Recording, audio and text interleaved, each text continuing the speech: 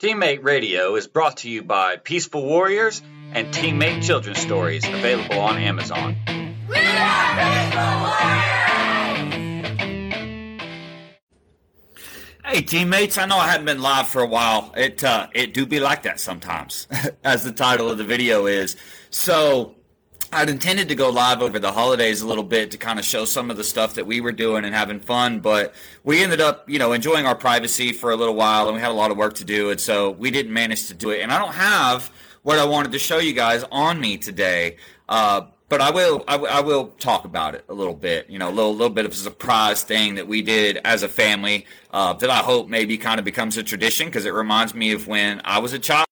But what this is really about is patience. So a lot of us, when we look at patience, we think, if you've been watching my live videos for any amount of time or listening to our podcast, you know the definition of patience is not to wait. You can show patience through waiting calmly, but the definition of patience is acceptance, or to accept things calmly, right? So that's what it's really all about. Sometimes, things just don't go your way. Not everything in life is beautiful sunshine and rainbows. Sometimes things happen. For example, I won't get into this one, but New Year's Eve night, I'm spending time with my family and ended up having to deal with another person, and it was a very trying and anxiety-inducing situation and conversation that somebody wanted to bring to me, on a family holiday. And of course, I care about our students a lot, and I care about even people that aren't members and their families a lot. So I when I know that message is there, I can't help but to answer, and I can't help but to have that conversation. So it kind of felt like a bad omen for the new year, which I kind of hope not, because, last year was a bit of a rebuilding year for us. And trying to basically come back from 2020. 2020 is still has an effect on us at this point in time. But it do be like that sometimes. And sometimes you just have to accept the situation for what it is, try to stay calm about it, and then, use your skills and your best of your knowledge to be able to come up with things that you can enjoy. So a great example of that from my childhood, up until I was about 14, I lived with my single mother at the time, who worked 2 or 3 jobs and, made very little money. We were way below the poverty line. But one of the things, and I don't have a lot of great memories from those times, but one of the things I do remember, and I try to remind myself every holiday season, is we had this thing where, we couldn't afford a Christmas tree, though we were given one later. But we had this thing till I was about, I want to say 10, maybe 11.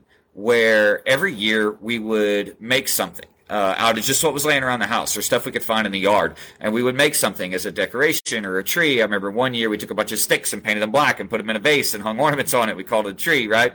And those are fond memories that I have. I have very few fond memories of the holidays as a kid, but those are a few of them. And so we already had a tradition, I guess, for New Year's, what I really enjoyed, where we go back and we call it vintage video game night, where we go back and we play video games that are 20 years old or older.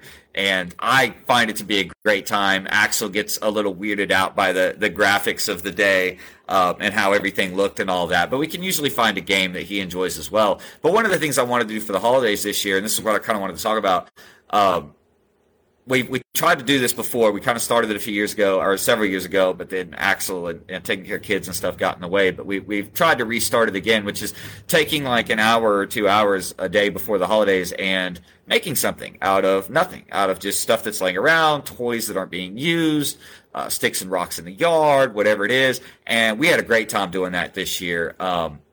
Mr. Axel, he made us these ornaments that were sticks that he whittled down himself and engraved mom and dad in them. And I thought those were really cool. Those were absolutely my favorites. Brittany made a very cool ornament. Mrs. Rose made a very cool ornament that was like a wine glass with a thing that hung upside down with a thing attached to the bottom of it that had sort of like a terrarium feel to it and some rocks to represent the family and stuff like that. I thought it was really cool. I made a little karate kicking girl out of sticks and craft glue and painted it pink and black. And I made a little windmill with our names on it out of popsicle sticks and a fidget spinner. And we had a blast doing it. And, sometimes it's the simple things. And by bringing in things like that, it opens up the possibility to get creative with your family and the possibility for you, your kids, and otherwise to get creative and make do and make things out of nothing, if that makes sense, right? And having time set aside that you do these kind of things will help you in trying to deal with tougher situations that are going on at any particular point in time. It'll help you gain perspective on life to where it's a little bit easier to accept maybe the way that things are going or the way things are turning out, right? It can be really hard. It can be really hard. I know I had a tough time with that New Year's after what I mentioned earlier. But it do be like that sometimes. So you gotta, it's not everything's going to be right, but honestly, getting frustrated about it, getting angry about it, and obsessing about it, I know from experience, lots and lots of experience, isn't necessarily the best way to come up with a solution. It really helps if you can manage to maybe not always stay emotionally calm, but at least calm on the surface so that you can engage the analytical parts of your brain to be able to find a reasonable way through the situation that you're in. So with this, I'm going to give you a psychological trick. I know a lot of people ask me all the time about the tricks we use to get kids in classes to pay attention, the tricks we use to get kids to try something they're afraid to do, things along those lines. We have lots and lots of tricks we use for different things. I mean, to the point that we have had many, many members over the years talk about how it was almost like magic, like our instructors almost had magic in the way that they could engage and interact and bring out the creativity of kids and get past the shyness stage and things along those lines. And honestly, one of those tricks is using simple, basic toys. So like what I was talking about making for Christmas, one of my favorite things to use in here is a pool noodle. And I got pool noodles everywhere. Full pool noodles cut in half, things along those lines, because you can have a lot of creative fun with a pool noodle. And, it's relatively safe toy to play with, even for rough play. And if you've listened to my podcast much, we did a podcast on how important rough play can be for the mental and physical development of a child and their confidence. And so, pool noodles make a fantastic way to engage in rough play. But what I was going to say, I kind of lost track of what I was saying. The trick I was talking about, I was going to give you guys a trick for, was it for acceptance or staying calm? Oh, for the analytical side. So, for example, if you are yourself being over emotional, or if you have a child that is expressing a lot of emotion and they're angry and frustrated and throwing tantrums and screaming and things along those lines, we all deal with it. Everybody deals with it. There's no shame and there is no judgment here in any way, shape, or form, right? I know sometimes I've had to get on to kids, not get on to them. I don't really get on to kids, but I've had to have a talk with kids about them being too rough with other kids or not listening very well to the point that it became a bit of a safety concern and things along those lines. And I know that the parents of those kids can often feel, not all the time, but can often feel embarrassed or guilty about their kids' behavior. But you have to understand that our instructors have been working with kids for between the five of us a combined 40 years or so. And guys, we've seen it all. There's no judgment. There's no reason to feel ashamed if we have to have a talk with your kid about something for safety or this and the other. Kids get overexcited, and we do not see it as a reflection of your parenting in any way, shape, or form, because kids are their own people. And when it comes to parenting, you can't force kids into anything or to do anything. We try. A lot of parents try. But in the end, that kid, as they grow up in particular, is going to be their own person and have their own thoughts and their own ways of dealing with things that you can have an influence on, but you cannot force them to do, if that makes sense, which is why it's always better to try to convince them or get them to convince themselves of the right thing rather than just trying to tell them what to do, right? So to get back to the emotional thing. So if you have a child that's being emotional, one of the great tricks you can use, first, you need to not match their emotion. First, you need to acknowledge their emotion. Hey, I know you're upset. I can see that you're upset. I can see that you're frustrated. I know that you're angry. And acknowledge those emotions, step one. And then step two is to get the analytical side of the brain to start to wrestle a little bit of control away from the emotional side of the brain. And the way that you do that is to ask a simple analytical question like, can you tell me what color that is? Or can you tell me step by step how to do something you enjoy doing? Or can you real quick before we get into why you're angry, I'm having a little trouble with this math I was trying to work out in my head. Do you remember what 5 + 7 is?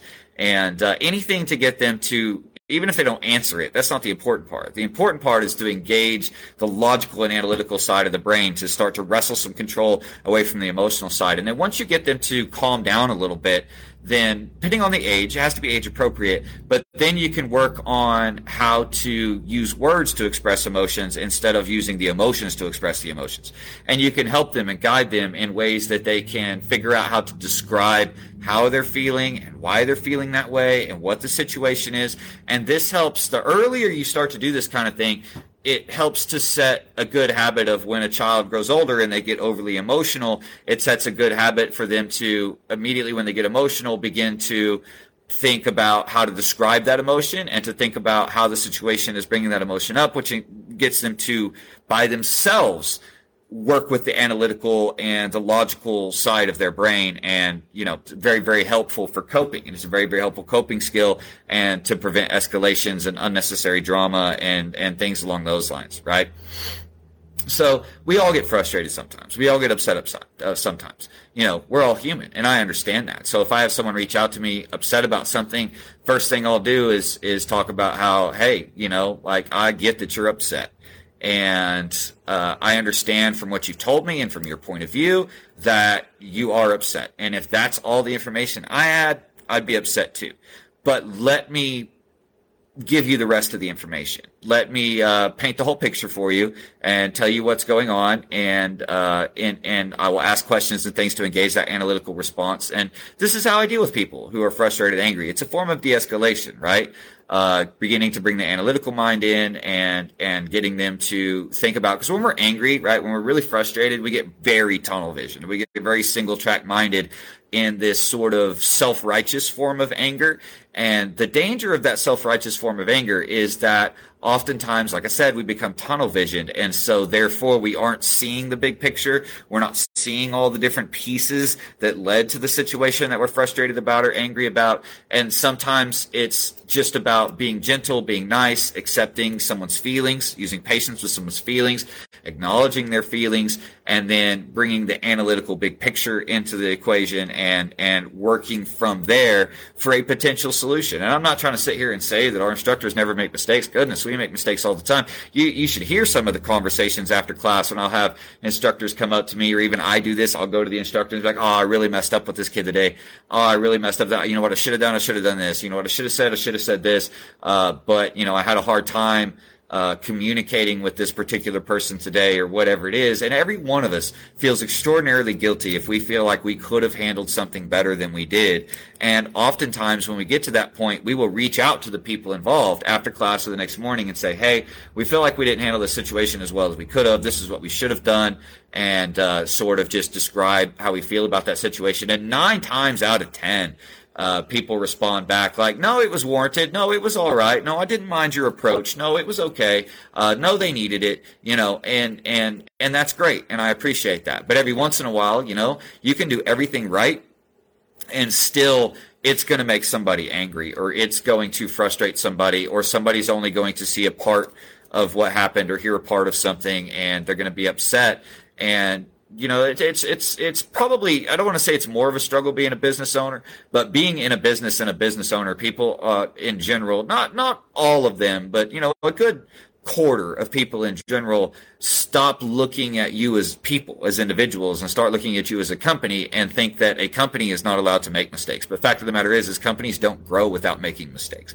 Corporations make mistakes constantly, and we regularly get angry at them, but still forgive them and use them and then remain clients to them, right? So all I really wanted to talk about is it's okay if you're going through a rough time. And you know what? If your child is in classes and we end up having to have a talk with them about control or courtesy or respect or whatever our word of the week is, or compassion or nothing like that, that's a teachable thing. That is us being teachers. That is not us judging your parenting. That is not us trying to make you feel embarrassed or bad about anything, because trust me, like we've seen whatever your kid does, I guarantee we've seen way worse. Like I guarantee it.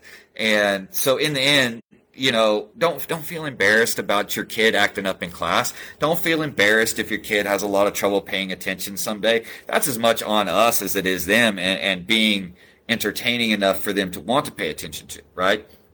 And oftentimes after a class, if we've had a child that had trouble paying attention, that's what we do. We get together and we're like, hey, what could I have done better to engage this kid's attention and things along those lines, right? So we have lots of tricks to do it, but it can be a little bit difficult in a group environment, with 8, 10, 15, 20 kids. I say 20. We don't have any classes that big. We've purposely kept our schedule the way it is to keep our classes, under 15 or under 20 in the older classes, under 15 in the younger ones. That way we can make sure that we have no more than 5 or 6 students per instructor, which is great because that way everyone gets their one-on-one time. Nobody's waiting for turns. Everything happens pretty fast. And then on top of that, we make sure we mix in a lot of large group games and stuff like that and make it fun. Right?